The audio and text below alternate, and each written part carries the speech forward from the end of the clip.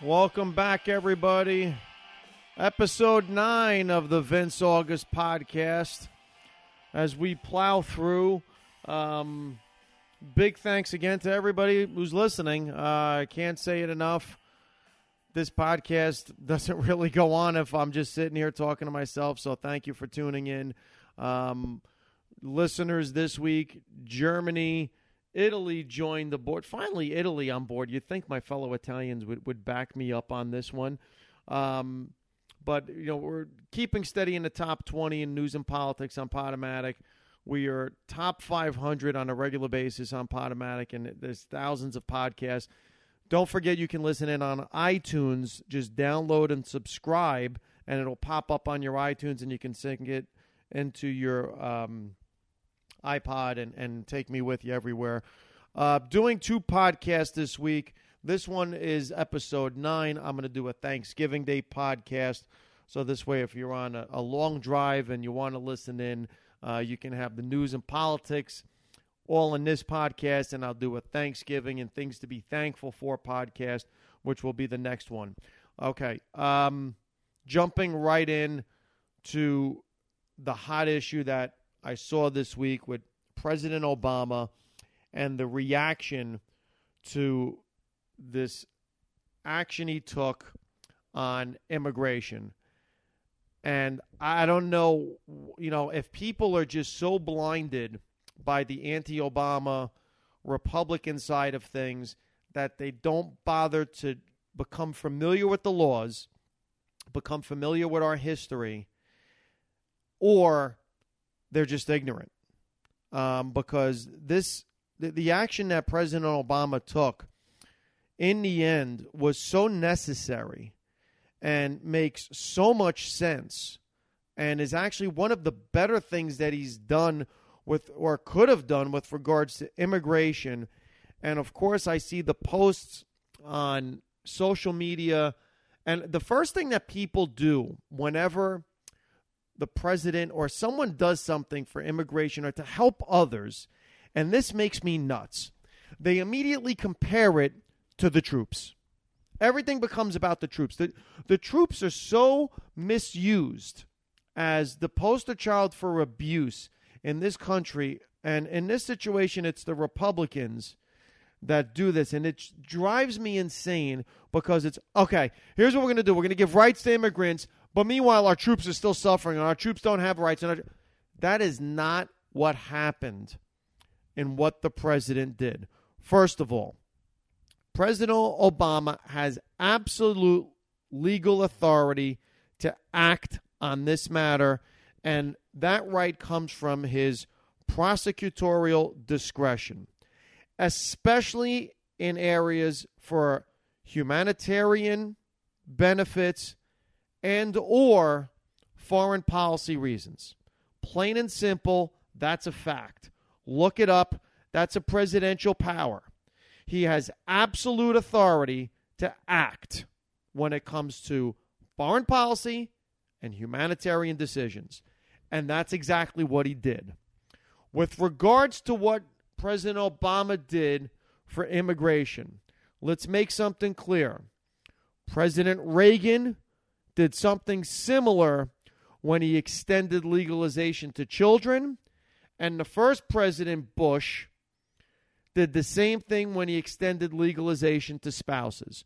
So, Republicans, get your facts straight. Because for everyone who bashed Obama for what he did this week, it's not so far out of line with what Reagan and Bush did. So if you have issues and you think I'm wrong, please show me. Maybe I'm missing this.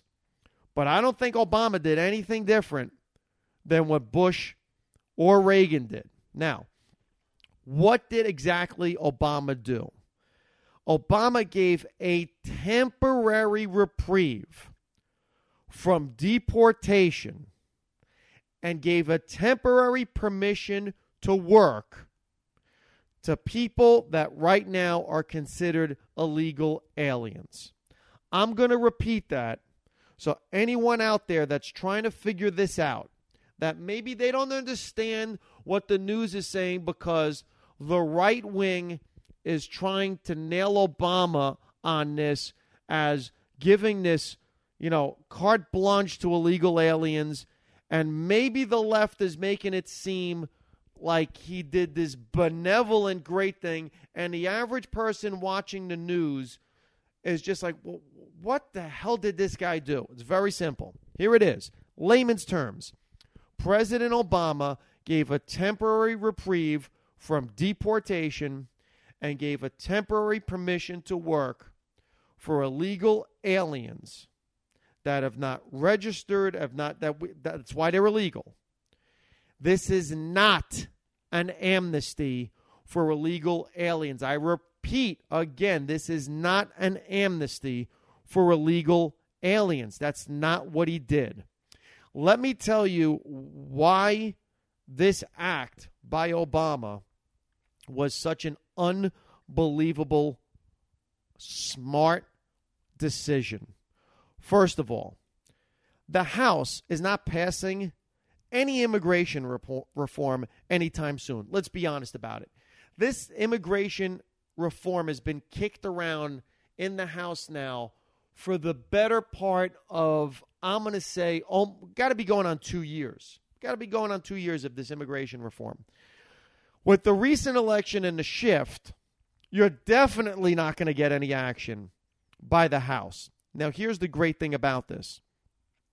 If, in fact, what President Obama did was so bad, was so horrendous, with the Republicans now having slight majorities, if they were really, really ticked off by his action, if they were really, really put off by what he did, found it illegal, found it to contradict his constitutionary powers, if they found it to be such an impeachable offense, if all of that was true, all they need to do is get themselves into Congress and pass a bill. If what President Obama did was so outrageous and Congress was really outraged, not fake nonsense, political posturing, partisanship crap, if they were really outraged by what he did, then they would get their butts back into the House, back into Congress, and they would pass a bill. But you're not seeing that. And the reason you're not seeing it is because all of the outrage you're seeing is fake outrage. This is not outrage, okay? The most important thing to remember here is this is not a path to permanent residency for these illegal aliens. That Obama cannot do.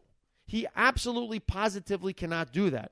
In fact, the only body that can do that in the United States is Congress. So Obama did not do that. This is all temporary. It's not permanent. Only Congress can make it permanent. So that's the first thing. And if Congress wanted to do something to block Obama, they certainly could do it. They can certainly run into work and get it done. You see our Congress, when they want to move on something, they move. Okay? When it came time to do the bailout and they had to move, they can move. Okay? When it comes to enact a war power, they can move, and they move. If this really upset the Republicans so much, they would be at work right now undoing it, but they're not upset because he didn't do anything wrong. In fact, what he did was right, and here's why it's right. This deferred action, this temporary reprieve, okay, in essence, is smoking the immigrants out into the open. Okay, this is a launch of tear gas to all the illegals that are here to bring them out in the open, because now what Obama did is he's giving you a temporary reprieve and he's giving you permission to work legally. Illegal aliens that now have permission to work legally. They don't have to work off the books anymore. And by working legally, guess what they're doing? They're identifying themselves. People, do you understand this? They now do the job for INS. They identify themselves. What Obama basically did was save hundreds, if not thousands, of man hours by having immigrants go to the government, identify themselves, and say, here I am. You're giving me a temporary reprieve from deportation and a temporary permission to work. I want to take advantage of it. Here I am. They will now come forward, because if they don't, they're absolutely sure to get deported in the future. So now they're going to come forward, identify themselves, and report themselves.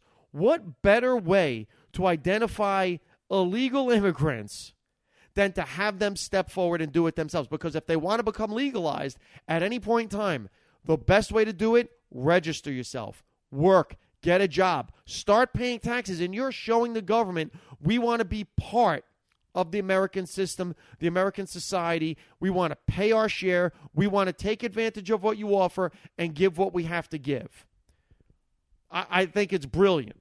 Brilliant. The second thing, they will now have to work legally. And this eliminates that whole argument of Americans yelling how immigrants are taking their jobs. Because now, if you are hiring an illegal immigrant, you, the employer, are the one creating the problem. Now it's the American citizen. Now it is the American corporation. And I don't care if you're a sole proprietorship. I don't care if you're an LLC, if you're an Inc., whatever you have, a partnership, whatever it is. If now, with this new legal action that the president took, if you were hiring illegal immigrants to help them out, you are the problem with our society, not the illegal immigrants. You now become the lawbreaker because they can work legally for you. And this protects you as well as identifies them, protects them, and gives them a path potentially to becoming legal. What this also does is it takes the marketplace for employment and it opens it up for all of the Americans that are saying, we're not getting jobs because the immigrants are taking our jobs. Well, guess what? With this new action that the president took, that argument is gone. It's off the table. You can't make that argument anymore because now everybody is legal. We're all on the same playing field. And everybody has the same opportunities. And if immigrants are not taking advantage of those opportunities, there's two reasons why. They have no intention of ever becoming legalized, or someone else is creating the scenario that allows them to exist. That someone else is, again, an American citizen, American corporation, or something along those lines. So now, once again, if you're a Republican and if you're looking at this and you're trying to find the fault in what he did, and after hearing what I've said, you honestly believe, not because you're just to one side and you're partisan, you honestly believe what he did was wrong. What he did was illegal and should somehow subject him to impeachment, I would love to hear from you. Message me through Podomatic. Message me on Twitter. Find me on Facebook, Vince August. I'm real easy to find.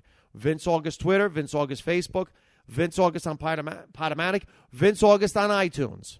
I would love to hear how I'm wrong about this. I'm sorry, I'm not.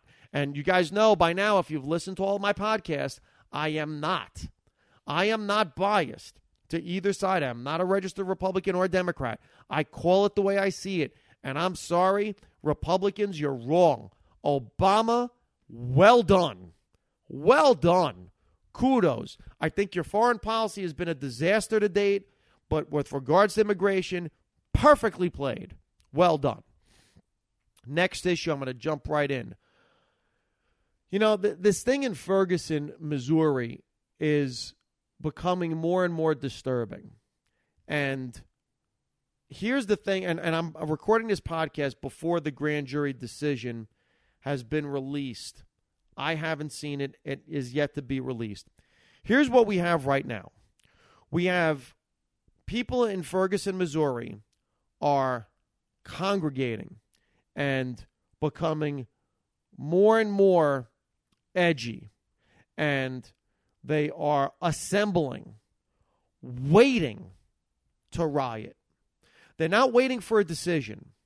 They're waiting to riot. They're waiting to show outrage. Okay? And in fact, I would love to get a lie detector test on all of those people that are assembling and waiting for this decision, and ask them deep down inside what decision they want. And I'm telling you, I would be shocked if at least more than half of the people assembling and chomping at the bit for this decision wouldn't love to see this grand jury not come back with an indictment just so they can riot and go crazy in the streets. Because here's the ultimate question I have for those people. Let's assume this cop gets indicted and you've assembled. Now what? Now what? Now do we do what we see happen in San Francisco this year when the Giants won the World Series? You start flipping over cars and lighting fires anyway out of what? Sheer celebration? What? Do you all disperse and go home and say justice has been done? What is the purpose at that point for you assembling and you congregating en masse to march? Justice, in your eyes, has been served, so what's the point of all of it? You should just disperse and go home. Let's see if that happens. Or let's see if this is just mob mentality looking for a reason to just go crazy, burn things down, riot, trash, loot, and everything else. God, I hope I'm wrong. I hope I'm wrong. I really, really hope I'm wrong for humanity's sake on this one. First of all, the rioting. It doesn't help the family. In fact, it hurts the family. Because the more you riot, the more damage you do to that community. When push comes to shove, and this case is litigated in civil court, what the jurors are going to remember isn't going to be the fact that Michael Brown was killed in cold blood. What they're going to remember is the way everyone reacted afterward, the civil unrest. And they're probably going to be less likely to hand these people the money that they may deserve. That's the first thing. The second thing, this is not helping race relations. It's not. It doesn't do anything to help race relations. Because, first of all, this is not about black and white. And if you're making it about black and white, you are a racist. You are the problem with racism in this country. This is about cops, and this is about the authority they're given, their training, their hiring, how they're put into situations they cannot handle.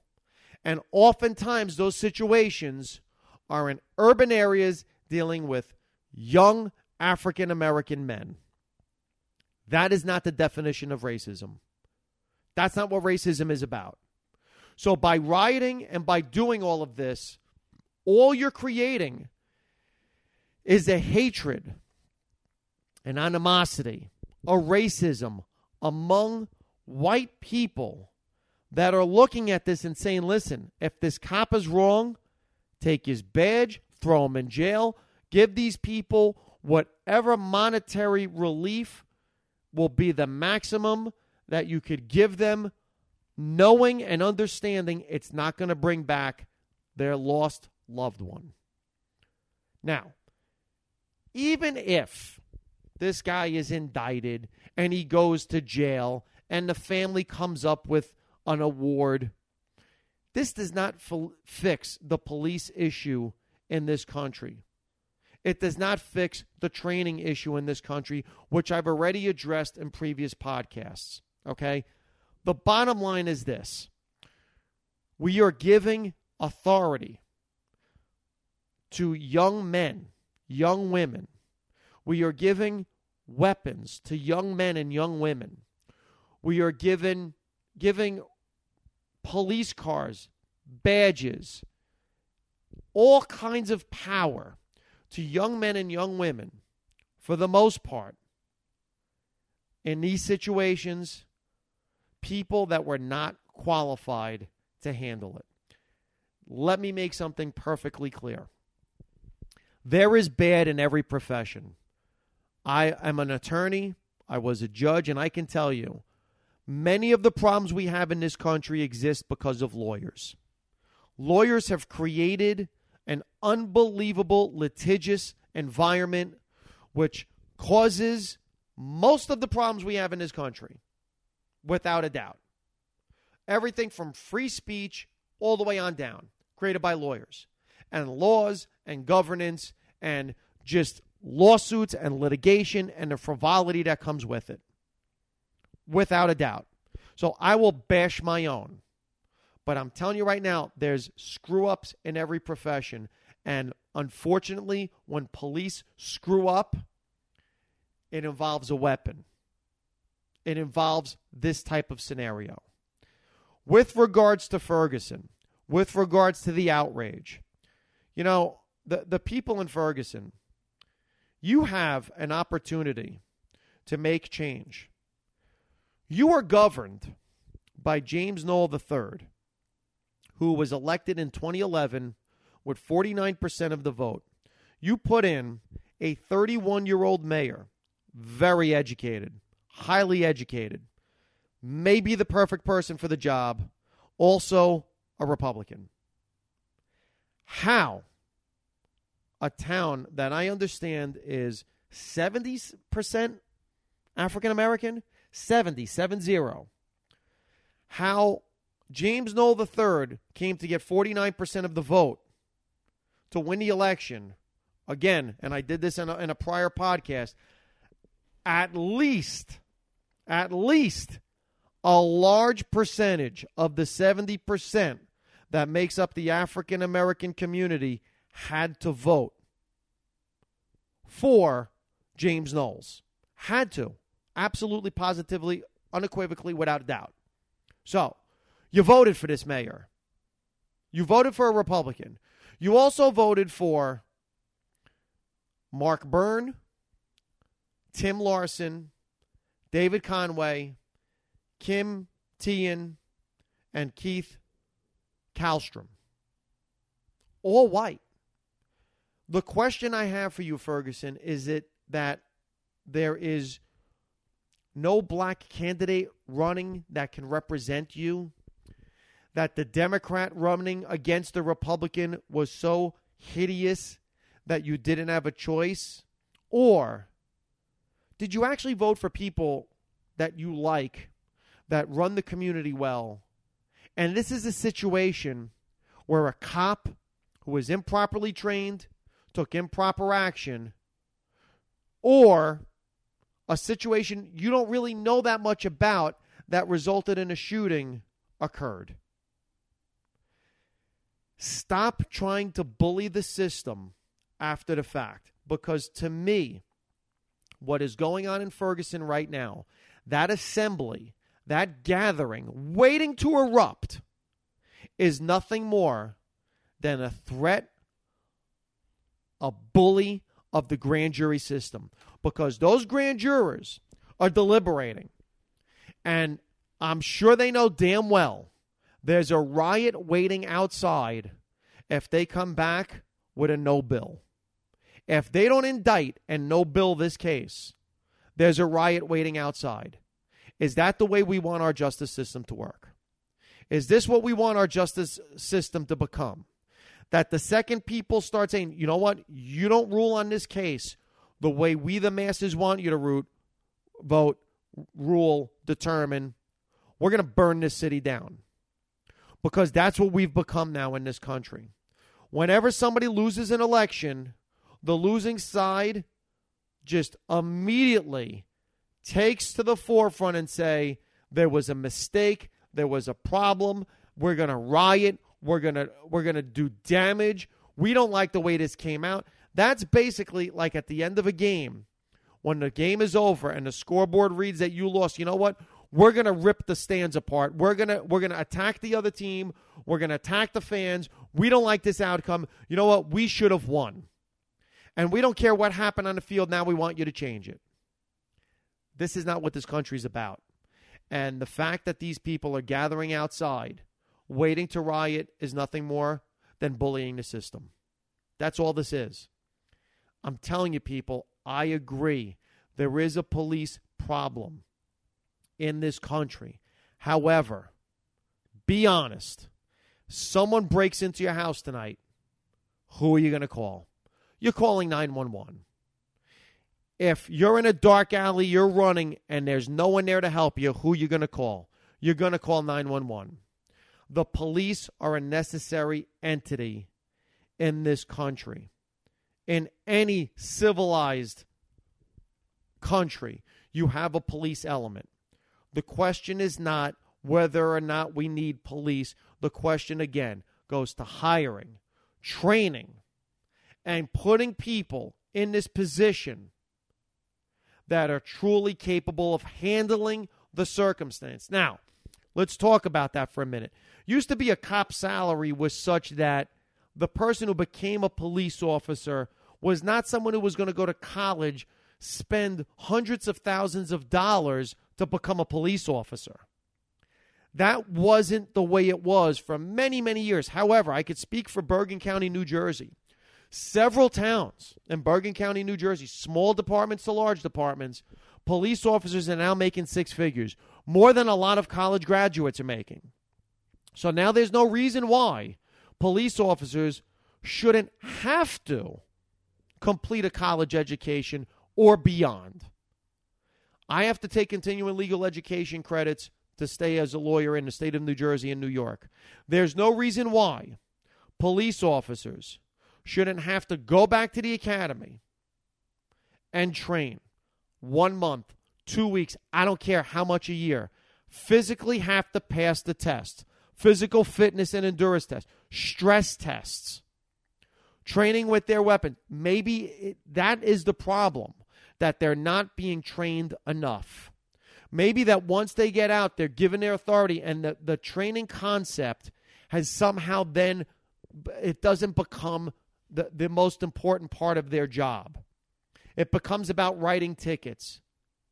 Listen, I'll be the first one to say, when I see a cop sitting on a highway, more oftentimes it's doing more harm than good, because you know what? It slows traffic down to a crawl, creates rubbernecking, and all the guy's doing is sitting there with his radar gun looking to write tickets. To me, that's not protect and serve. You're not protecting and serving by sitting on the side of a road with, you know, your speedometer, your speed gun, radar gun. That to me is not necessarily protecting and serving. Driving up and down the streets in my community, keeping an eye on things, that's protecting and serving. If a speeder goes by, yes, you know what? We do have to stop that on the roads. If people are texting and driving, yes, we have to stop that on the road. Again, it's the issue is not black and white. It's not race. It's the way our police are trained. The other thing I want to go and touch on here is, you know, there's credibility issues in arguments. And if you're going to argue how police are constantly shooting young black men and police are constantly doing damage by, you know, their race relations, okay, that's fine. I will support you in those arguments so long as when a cop gets shot, you show the same outrage towards the defendant in that case as you show towards the cop in the cop shooting. If you show me the same outrage in both circumstances, I will support and back your cause every time. But when it's just anti-cop, you're going to lose me every time. And again, this is partisanship. This goes back to partisanship. Even on Facebook, I have certain friends that post all Democratic propaganda. I have certain friends that post all Republican propaganda. I give neither of them credibility when it comes to their posts. Neither one. Because I know you're so slanted in your argument, you're so biased in your argument, that if you ever showed me once, you know what, our side was wrong on this one, then at that point I can say this person is trying to give intelligent information instead of just, again, taking that, I'm on this side, I'm on the left, I'm on the right, and I will forever hold my ground and fight for the left or the right. Same thing in these situations. The rioters in Ferguson, as long as, God forbid, when a cop gets shot or an innocent person is shot in the street by a gang member, you show the same outrage, then I'm with you. Until then, you lose all credibility in your argument. And you know what? There's an interesting story coming out of Bergen County, New Jersey. A defendant who sent a death threat to two Bergen County Superior Court judges had his case in the Bergen County Superior Court. The district court, or the appellate division, the next highest court, determined that the case should be transferred out of Bergen County because they felt that no judge in Bergen County would be able to put aside their bias against this individual for the death threats made against their fellow members on the bench. Now, a couple things with that. One, there's a reason why I do like the decision. The reason I like the decision is, yes, you have to get it out of Bergen County where a person made death threats against judges in Bergen County. There's certainly going to be that feeling amongst jurors and people, you know what, we don't want this person in our society. You make death threats in my backyard, you need to get out. That's the one side of it. Here's the side of it I don't like. As a judge, whether someone makes death threats towards you or not, if you are truly impartial, if you truly represent the thing that robe and gavel, the authority it gives you, it doesn't matter if this person made death threats or not. You should be able to weigh in on that thing based on law, based on facts.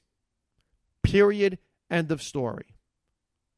It should be law, facts. And in certain situations, what's equitable and just.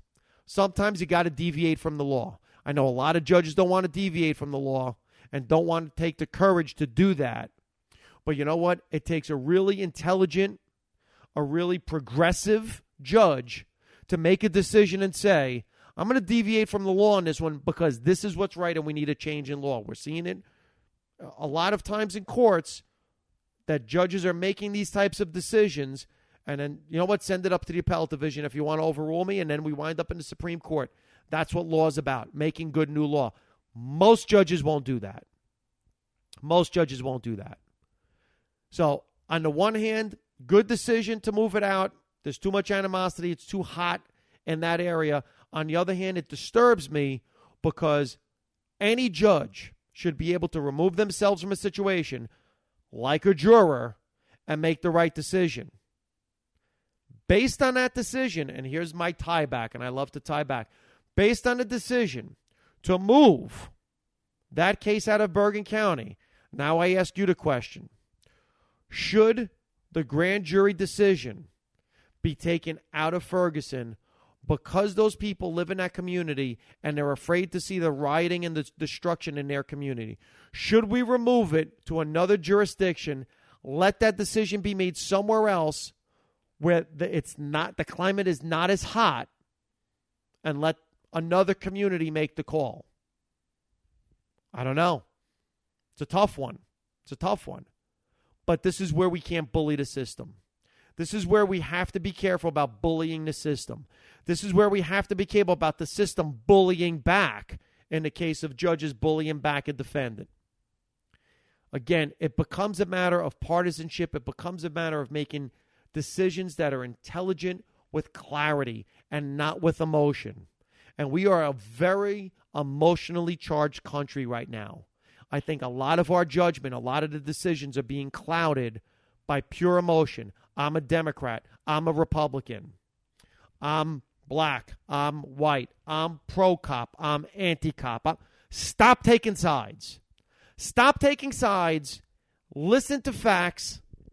Make a decision based on what's equitable, what's just, and what's right. Stop coming in with a preconceived notion because you already belong to a side. It's very dangerous, extremely dangerous. And this is what's really causing our system to fall apart in this country. Politics, law, and everything else. Next thing I want to jump into. The death with dignity issue has now become an issue in New Jersey. Obviously, we know what happened with Brittany Maynard, the 29-year-old from Oregon, who decided on taking her life to avoid dealing with suffering and pain. And she wanted to end her life her way as opposed to having to endure all kinds of disability, deterioration from her cancer. Now, the New Jersey Assembly passed the Death with Dignity Act, so it now moves on to the Senate. So this bill has now been passed. It's in the Senate's hand. It passed 41-39. The whole idea here of death with dignity is allow a person the opportunity when they're diagnosed with a terminal condition to make a decision with regards to their well-being, with regards to how they are to handle their treatment and health moving forward. One of the celebrities that this happened to that kind of, I guess, brought this to the forefront in a lot of people's homes was Valerie Harper. She was diagnosed and given 3 months to live with her illness. And I understand that that was 2 years ago. So 2 years ago, she was given 3 months to live. This is a topic that also comes into my home. My father received a liver transplant back in 97. We were told the liver would last him roughly 7 or 8 years. The liver wound up lasting him much longer than that. My father, a couple years ago, was told his kidneys started failing, and it became an issue of giving him a kidney transplant and having him die on the table, or giving him dialysis, which would certainly prolong his life and there would be less risk. The point is this. Terminally ill people are facing these decisions daily. We knew my dad was terminal, a while back. We knew his situation was deteriorating. He got the liver transplant, did not get the kidney transplant, wound up going on dialysis. Last year, December into January, we knew my father was going to pass away. We were told in no uncertain terms, he's going to go. My father, being the stubborn Sicilian that he is, determined he wanted to fight this thing. He wanted to live, and he wanted to do it for my mom. And he fought long and hard. And then about a week before he passed away, he said, I don't want to do dialysis anymore. I'm done with dialysis. Eventually, his body took enough of a beating, and he was just mentally and physically tired enough that he wanted to go. I saw a friend of mine, someone who I was close to at the time, his mom was battling cancer, and one day she woke up and actually had the conversation with me. I was very close to this friend of mine, and his mom wanted to talk to me because she knew I was very spiritual. And she said, you know what, I don't want to fight anymore. I don't want any more chemo. I want to give up. And we had this conversation, and I understood why. She was ready to move on to the next life. My dad had had enough. He was ready to move on. And he constantly assured my mother, don't worry about it. I'm going to be okay. You're going to be okay. Everything's going to be okay. There comes a point in time in anyone's life where you realize you're ready to move on. I've seen it in these circumstances. Do I want to give that authority and that decision-making power to our government. Here is the con with giving it and putting it in the hands of our government. As in the case with Valerie Harper, as in the case with my dad, when he originally got his liver transplant, that liver was only supposed to last him 7-8 years. Doctors are often wrong. Plain and simple. Doctors are often wrong. And by giving doctors this power, by putting an expiration date on a human being, you don't want to give that kind of power to a doctor. You don't want the government to empower doctors to that point. Now, here is the other side of that argument. We have to stop the health industry from treating people like lab rats. Okay, we have to stop this thing where, like with my dad, we can give you a kidney transplant. Well, what are the odds he's going to survive the kidney transplant? Well, 50-50, 30-70, we don't know. But you know what? If we do the kidney transplant, he'll have a new kidney. Then at that point, after that, we could worry about the liver. And then potentially we could, consider doing, interferon for the liver. But we can't do this without that. Listen, the health industry wants to make money, and the way they want to make money is by treating, by giving medication and doing all kinds of things like that. This will stop the health industry from doing that by putting it into the actual person's hands and giving them the decision. But my problem with this whole issue is I don't want the government getting involved. I really don't. I don't want the government getting involved in abortion to the point that they did. And I don't want the government getting involved now in making a decision in whether or not I can decide to end my life. Because ultimately, when you think about it, everybody, there's nothing the government can do to stop that. In the end, anybody who wants to can commit suicide. This is basically a suicide law. But you can't really make that a law that you can enforce. Somebody can take a gun and blow out their brains at any point in time. Someone can take an overdose of drugs. Someone like my father can say, I don't want dialysis anymore. Someone like my friend's mom, I don't want chemotherapy anymore. People can make those decisions. The question here is making the person comfortable enough to pass on. Now, with my father, he wanted to die at home. And a week before he came home, he said to us, I want to go home. And the hospital was trying to push hospice on us. And hospice does unbelievable work.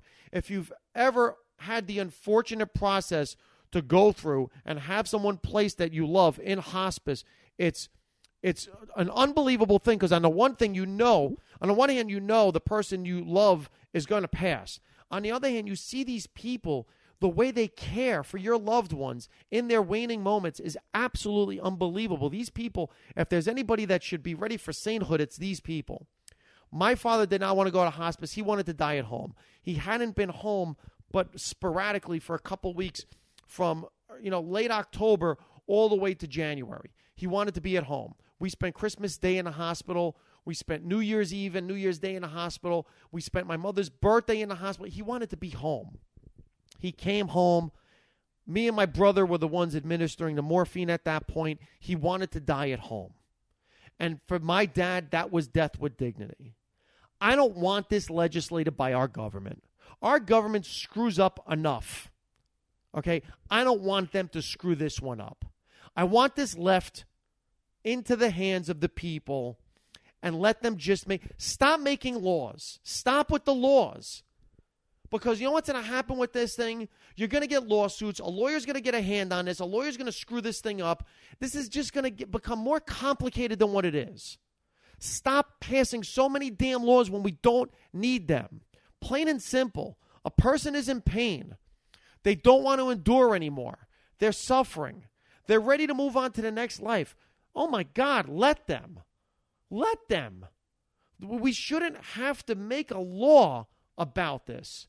We shouldn't have to legislate every damn thing in this country. My God, enough is enough with that.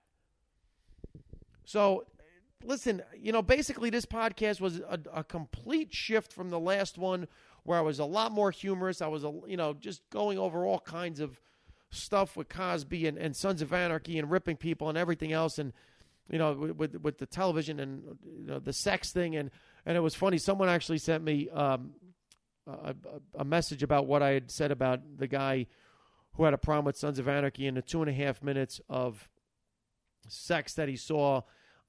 Maybe he was jealous that it lasted 2.5 minutes, and I thought that was unbelievable. Joanna Raposa sent me that comment as I'm looking at some of the comments.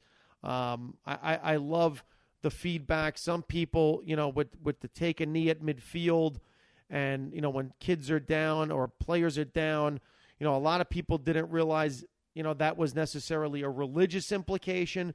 Some people say, you know what, that's not so much about praying as it is respect on the field. Vince, you immediately made it about prayer. And I said, well, if the person is taking a knee and they're saying, I hope they're better, I hope they're better, I hope they're better, just because you don't say God in that, I don't know. I still think that that's a form of prayer. Again, there's a lot of different ways to look at that. And then the whole thing, I got another amazing message with regards to the objectification of women as opposed to men. And this woman sent me a comment saying, you know what, Vin, thank you for pointing that out to me, because you're right. You know what? Whenever we see The Sexiest Man Alive, whenever we see the Sexiest Men episode in People, whenever we see the image of what is a hot beefcake on television, in social media, just pictures in general, you know what? It never depicts a guy holding his baby.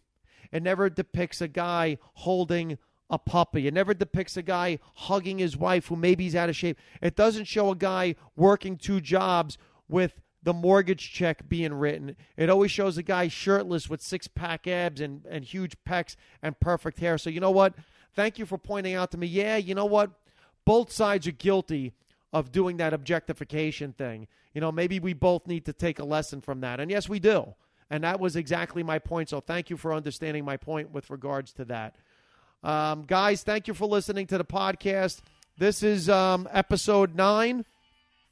And again, it was a little bit more serious in tone. We hit some issues that I felt needed to be addressed. I felt that the Obama situation needed to be addressed. The Ferguson issue, I think I hit on it before, but again, the bullying on our judicial process. And, listen, we need to stop the partisanship. We need to stop taking sides and arguing sides for the sake of being on a side. And then finally, death with dignity. 3 very serious topics. Again, I'm trying to educate. I'm trying to give information. And maybe I'm presenting it in a way our media doesn't. And you're taking something away from this. If you are, spread the word. Please tell them the Vince August podcast, available on Podomatic, iTunes. Let's leave with some Deck 3. I'm going to have another podcast out with a special Thanksgiving and sending a message of thanks and how you can find the silver lining and everything. Thank you, everyone, for listening. Have a happy Thanksgiving in case you don't catch the Thanksgiving podcast.